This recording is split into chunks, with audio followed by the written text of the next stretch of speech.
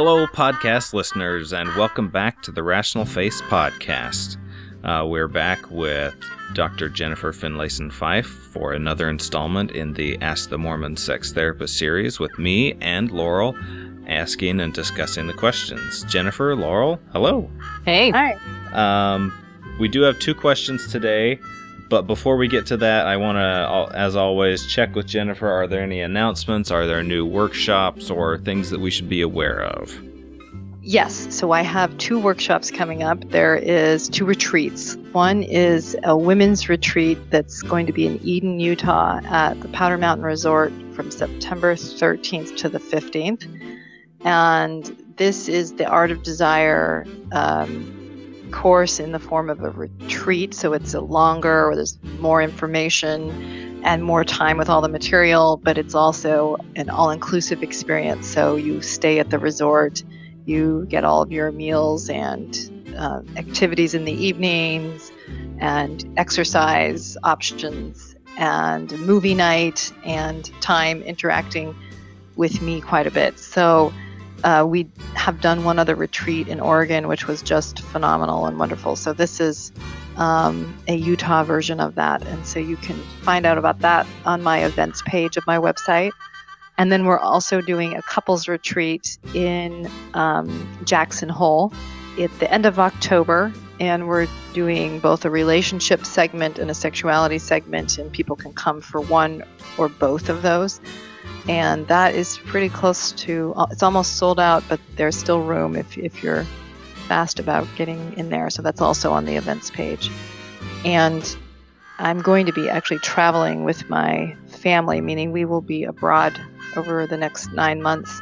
So I am coming back to do those events, but those will be the only things I'm doing until mid-year 2019 in terms of workshops. So if you know you want to be a part of it, this is your opportunity. So yeah. Excellent. All right. So a couple workshops you can get in, and as usual, look on Jennifer's page for the details of those. I think from here we should go right into the questions. I will read the first question. Question number 1. My husband and I have listened to all the podcasts, and they have been very helpful. We've also read She Comes First. I still have a difficult time having an orgasm with him. We have a long history of an unfulfilling sex life. We got married young, and I had no idea what an orgasm was even supposed to feel like, let alone how to have one. I always heard that masturbation was wrong, so I didn't try that route until recently. I didn't have orgasms for the first 27 years of our 28-year marriage. Yeah, frustrating. I felt like there was nothing in it for me.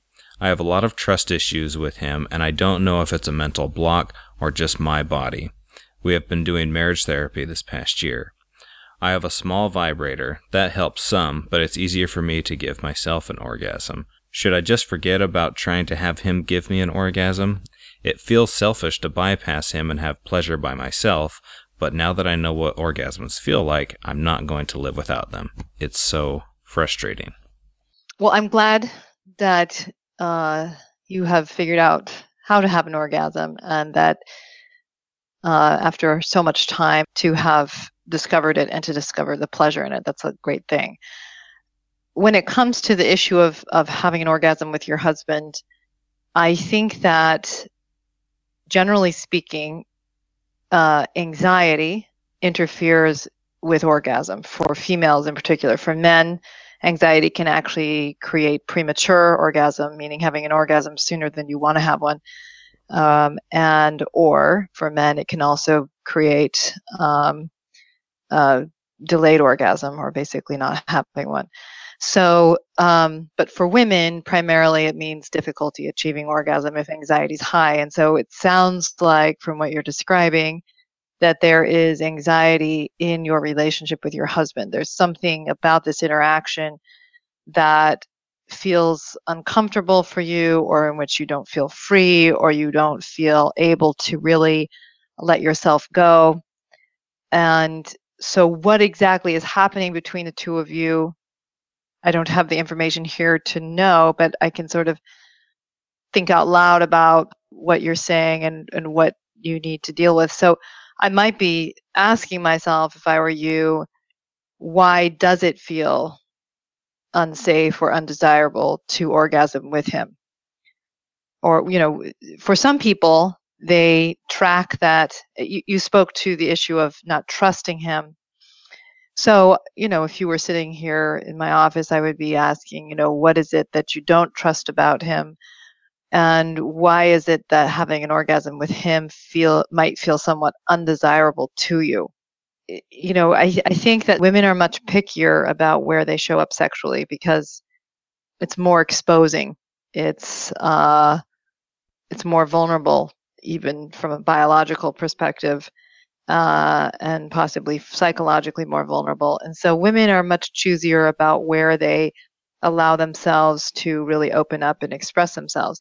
So I would be looking at, what is it going on? Is it the way he touches me? Is it the way my husband is with me? Is it that I anticipate criticism? Is it that I anticipate judgment?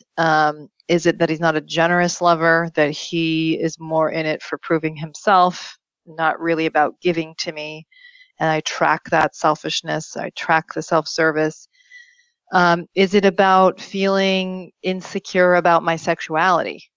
So for many women, it may be with a good man or a man who would like to be able to give them a pleasurable experience or be a part of a pleasurable experience. But for some women, it feels too exposed or uncomfortable to let themselves really show their spouse their sexuality, to show them having complete pleasure. So for some women, they don't want to have their husband witnessing them at the height of pleasure. Some women don't, they compete with their husbands, and they don't want to give their husbands the satisfaction of bringing them to orgasm. And so it's kind of, they don't want to really grant their spouse that satisfaction of having been a part of that. And sometimes that's because they track there with a selfish partner who wants to make it all about them. But sometimes it's about kind of competing with and even holding their spouse down. So I would just, if I were sitting with you in a session, I would be trying to better understand what's going on in the dynamic and what's your part in it, possibly in why having an orgasm with him feels unfavorable or anxiety evoking. And then it would mean dealing with what is going on there, whether it's on your side or his side or both. Because it's not doesn't sound like a biological issue. It sounds like you're able to achieve orgasm just fine and that they're pleasurable for you. So it sounds more like a psychological or relational issue. And in order to be able to create that together, it would mean dealing with what's happening between you. And, this is a lot of what I deal with in my online sexuality course, is helping people to understand what are the meanings that are at play in their sexual relationship that are interfering with more freedom and pleasure and openness and trust. Because, those meanings are alive and well, even if no one's saying a word, even if it's just in the way that one is touching or receiving the touch, that it's communicating a meaning frame that often interferes with openness and arousal and pleasure. So it feels like there's a meaning at play here that's interfering, and so it would mean trying to discern and sort out what that is for the two of you. And if you have the online course, going through those questions, I think they're in session 4, it will really help you better track what are the meanings that we are negotiating in our interactions. They would help you to kind of sort out and tease out what's happening between you. So one thing I was wondering that I think you're right in your interpretation of it, but it doesn't say explicitly that. So in her question, she says, The vibrator helps some, but it's easier for me to give myself an orgasm. Should I just forget about trying to have him give me an orgasm? I wonder if she's dividing her sexual experiences into masturbation by herself and then sex with her husband, intercourse or something like that. And there is the possibility of her masturbating with him next to her. Yes. That would probably be a good next step. I mean, certainly figuring out what's going on in the relationship, right? But if she feels like I would like to try and have this experience with him, let's say that what her primary anxiety is letting herself be seen as sexual and letting herself expose her sexuality and eroticism to him. A good next step might be to bring herself to orgasm while she's, say, on his back and he's not facing her. Do you see? Then she could, if that's her anxiety about being experienced and witnessed in this way, it's a way of starting to share herself while sort of mitigating the sense of exposure. And then she might try to do that while she lets him see her, right? Then she might try, after this is getting more comfortable and more normal, then she might try allowing him to learn how to touch her, right? To learn what feels pleasurable and favorable to her. But that would be addressing the challenge of, I'm anxious about you seeing me as a sexual being.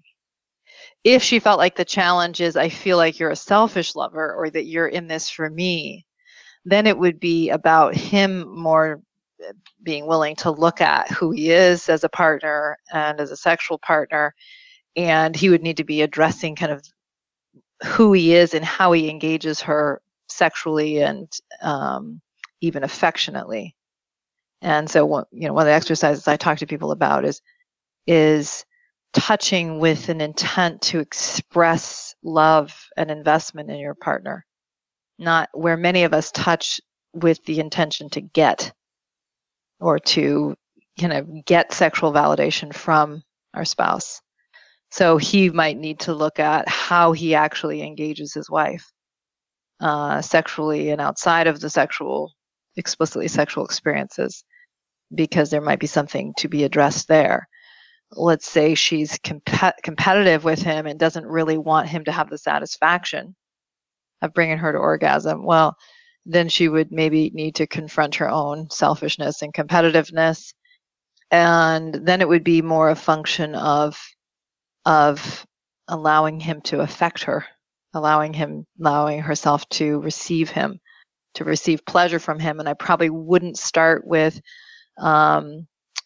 bringing her to orgasm, but maybe just receiving pleasure and receiving him in less explicitly sexual ways, then working into more and more sexual engagement. So the treatment would be related very much to what is actually going on in this couple, that an orgasm with him is not palatable for her. Yeah, so there's like 3 or 4 paths they can go down depending on what their situation actually is. Right, exactly. I mean, if it's been that long being married and having an orgasm, I also wonder, having grown up LDS myself, if there are just certain associations we have with sexual pleasure that, especially if you've had sex one way with the same person for so many years, that suddenly adding something so new and so vibrant. Yeah. Sure. There's just not a way. It's like you have this puzzle that it's uncomfortable, but it still is fit. And now all of a sudden you have this radically different piece. Yeah. And then just could some of it just be like trying to fit this in somewhere and not really figuring out how it fits with the other pieces of, I guess the puzzle is sex, like how that. Yeah, I think that's, I think there's no question that can be a factor for people, that even when people have been, frustratingly challenged in their sexual relationship, that to really allow it to become an erotic relationship, to really allow it to become more sexual and pleasurable, is often a really big step for people. It's a real change in how they characterize and think about themselves and the relationship. And so it is a big shift. And I think anytime you're going to let your relationship really grow and really evolve, it means tolerating more exposure. It means tolerating seeing yourself in different ways and being seen in different ways. And it takes more courage than sometimes we really acknowledge to let ourselves develop within the context of a partner who has known us well, or at least known us in a particular way for a long time. But I do think that's at the core of good relationships, is relationships that you let evolve and you tolerate that discomfort in order to allow expansion to happen in the marriage. In fact, I think, the research on happily married people, happily married people talk about the fact that they experience the marriage as a place in which they have experienced self-expansion.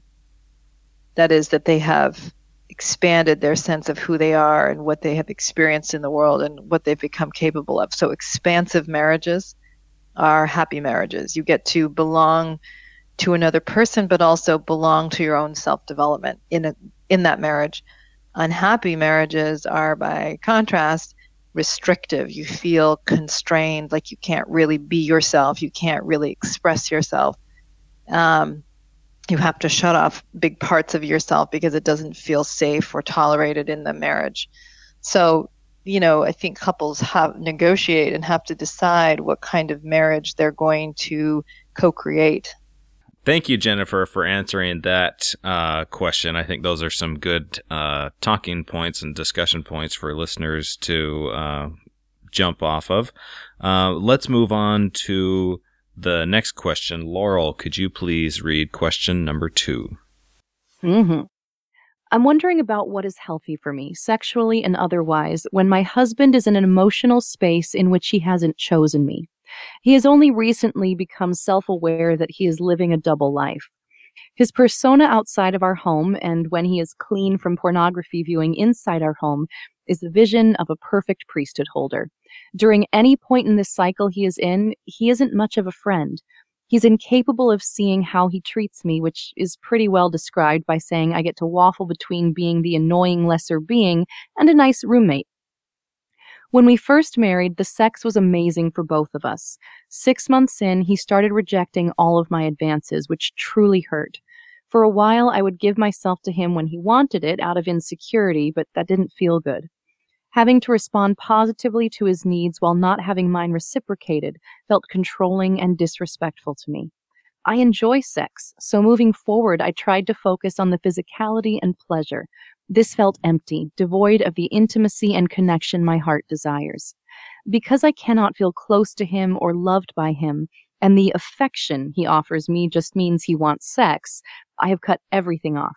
He doesn't understand how I am experiencing a very one-sided relationship, and I've stepped away from what feels like a cruel cycle that only leads to pain for me. He feels like a victim and says he doesn't feel accepted by me because of this. My need to be loved and accepted aren't on his radar. We just started the church's 12-step program. He is also not seeing a therapist as was recommended. What advice would you give someone dealing with a porn-addicted spouse? I know that here in Utah I am not alone. Is there a mindset that could help me navigate through the difficulties caused by the addiction? I'm losing hope and not thrilled about the idea of going through a divorce. Thank you. Okay, so this is good question and a hard question, and there's probably a lot of things I could ask to make me more certain in my response to it. But what it sounds like to me, and what I don't know, is when in this timeline your spouse started looking at pornography and kind of how you think that impacted or changed things. But it sounds to me like the pornography viewing is an expression of who your husband is, and not so much that the pornography has infected your husband and turned him into a selfish person. It feels to me that when the relationship started out, that he was enthusiastic about it, that he was maybe excited by and happy about the newness of the sexual relationship and so on, as many people are in the beginning. But then shortly into it, and this is what a lot of people will do, is when they have the exposure of an intimate relationship, that you've really chosen someone, you've married them. A lot of times people will handle the inherent vulnerability of a relationship, of committing yourself to someone, by getting themselves into a control position where they basically become the person who's less invested, as a way of having more control in the relationship. And it feels to me, from what you're saying, that this is what your husband did. That where you say, in the beginning, the sex was amazing, but then 6 months in, he started rejecting all of my advances. Okay. That wasn't about him not being interested in sex. That was about him not wanting to really be on an equal plane with you. That is, that he wants to be sexual on his terms. He wants to be the one acting and you the one acted upon. And so you're saying it really hurt because he wouldn't receive me.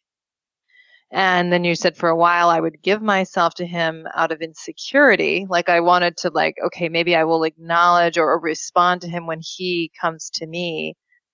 But it didn't feel good because, as you said, it felt controlling and disrespectful to me, which I think is exactly what it was. And so, then you go on to say, I tried to kind of cope with that by just focusing on the physicality of it and the pleasure of it. But it in fact felt empty. And I think it feels empty because you can, as I was talking about in the first question, you can actually feel the meaning that's alive between you, which is, he's not bringing his heart to me anymore. He is in a diminishing or demeaning position relative to me, where he wants the control. He wants to have sex on his terms. But he's not bringing his heart to me or receiving me. And you can feel that meaning, and it hurts. Because you can't, as you say, I don't feel close to him or loved by him. And the affection isn't about, I value you, I love you, I like being close to you. The affection, as you put in quotes in your question, is more about, this is the initiation of you letting me have sex with your body. And so it's no wonder that it's distressing for you. It's no wonder that it feels humiliating to you in a sense. And I think you're seeing, your husband likes control. And so he does this dual life where he looks like the perfect husband. He looks like the pillar of the community on the outside, but he does a certain kind of cruelty on the inside. A phrase I've heard David Schnarch say in some of his presentations, it's a German saying, it's Straßangel, Haus Teufel. It's street angel, house devil. So that you know how to look good on the outside, but on the inside, in your most intimate relationships, you can engage a kind of quiet tyranny. And I know my response maybe sounds very harsh, but this is at least what I see you talking about in your question. And pornography, for someone like this, is often an expression of, I want sexuality on my terms. I want to feel in control. I want very little exposure. I'm okay with you, with the duplicity. I'm okay with you being uncomfortable. And I think that then when you start setting limits on it and saying, I don't want to be a part of this, I don't want the humiliation that's a part of it, that then he twists it and makes it about poor me. He feels like a victim, and he says he doesn't feel accepted by me because of this. So he's doing what unfortunately some of my clients do, which is, I'm going to twist this and say that you're the one who's rejecting me because you won't do things on my terms.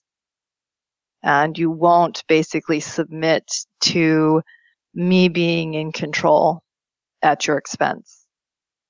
And when you say he really can't see what he's doing, it's possible that he can't see, but what's more typical is that people can see. I mean, in reality, they can feel their negative impact, and that it feels pleasurable in a way, right? That many people like the negative impact they have on the people around them. People that are abusive, it's not because they can't see the impact they're having on their spouse. It's that they take pleasure in their destructiveness, in their capacity to be destructive. And so it could be that he has no idea what he's doing. And that's different than saying he's fully awake to himself. I recognize that he isn't. I recognize that he probably has a narrative that he tells himself that justifies a kind of emotional hostility or cruelty that he is engaging. He has a way of justifying the duplicity, that he gives one picture in the public and he does another thing in private.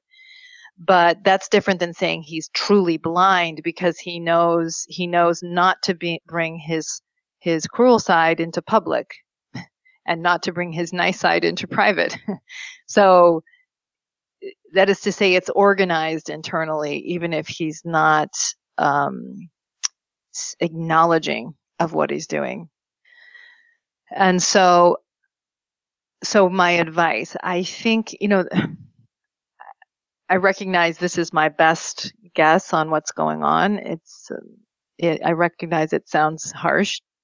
I'm not sure that a 12-step program is entirely helpful, with the exception of the fact that step 4 is about an acknowledgement. Step 4 is about an accounting for your impact on other people. Confrontation is critical if the marriage is to get better. Being willing to really deal with himself is essential if there is any chance of this relationship becoming a safer place to be, a more loving place to be, because he would have to be willing to really look at his interest in ownership or control over another person, rather than a relationship that's about intimacy and friendship and reciprocity. And sounds like he's not that interested in that. Maybe he wants the visibility of a 12-step program, perhaps, I'm not sure, but he's not going to a therapist as recommended. He's not doing, sounds like, maybe he's doing a little bit of self-confrontation. It sounds like he's becoming more aware of his dual life tendencies. But I think there's a lot that he would really need to face if he were to be in a position even to start to develop himself into a more trustworthy human being. So I think on your side, if you were my client and you were sitting in my office, I would be helping you better see your husband and what's going on in the relationship, and helping you to start seeing yourself in the dynamic, how you have perhaps been either blind to it, or at least condoning of it. By that I mean just tolerating it. If you have been, I would be helping you to start talking more honestly about what you see and what you experience, because I think he would need to start seeing himself in this dynamic. I would be looking at who you've been in the dynamic, basically. Sounds like you are waking up to who he is, and it sounds like you are setting limits on it in a healthy way. The real issue is whether or not he's willing to face himself in terms of the viability of the marriage. If your interpretation of this guy is true, I just want to know that he's in a minority group in the world. Because it sounds like Al Pacino in a movie or something like that. Well, like a double Brian, agent. Yeah, he's a minority, but not as small a minority as we would like to think. I mean, we like the idea that people are well-intended.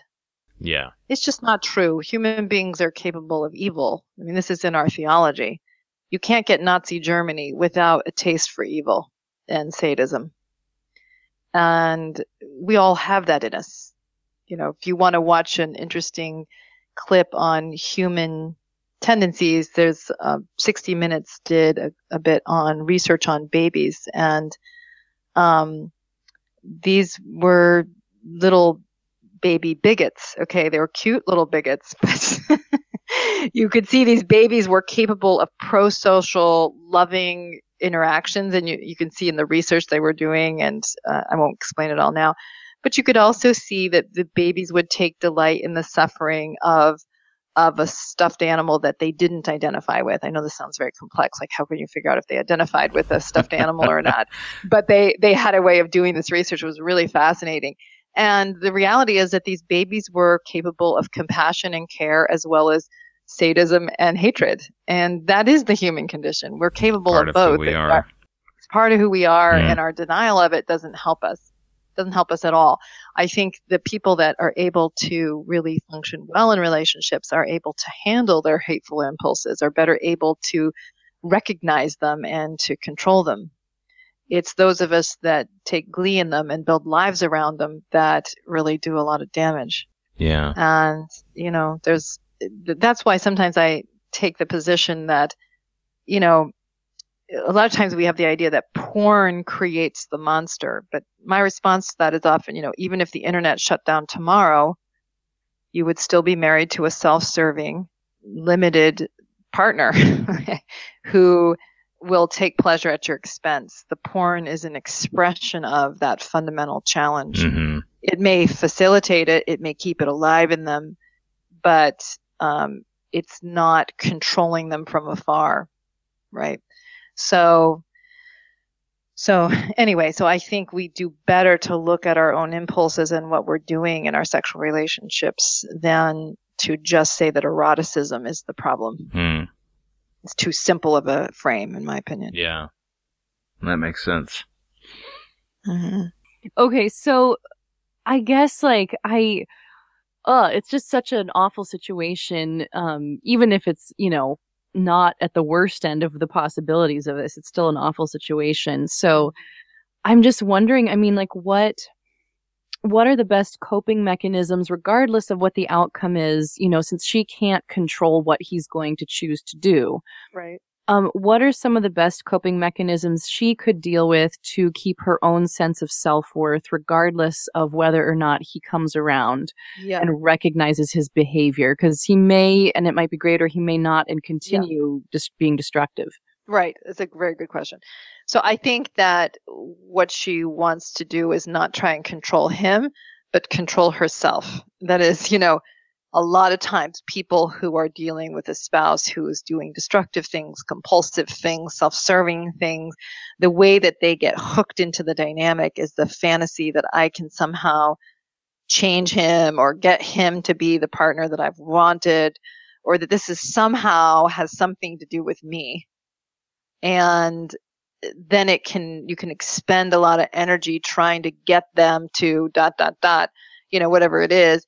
And that's part of the system that keeps it alive, because the offending partner, to use that language, doesn't, as long as they know their spouse is kind of hooked and trying to get them to be something else, they can kind of not deal with their situation. If they realize, like, I'm going to actually lose my spouse if I don't get my act together and start dealing more honestly or fairly, that's the kind of pressure that gets people to get a hold of themselves.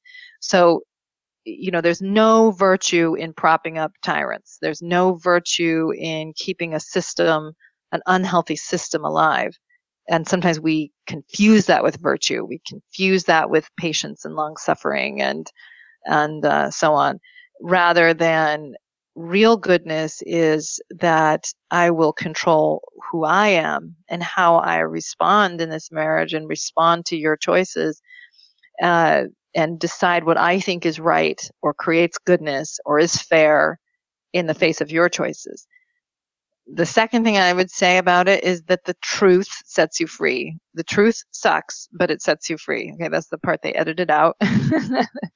Is the truth makes you miserable often, but it ultimately sets you free. That is, a lot of times we want to kind of minimize or go into denial, maybe even in our desire to somehow control our partner, is to not really see who they are, not really see what they're choosing or not choosing.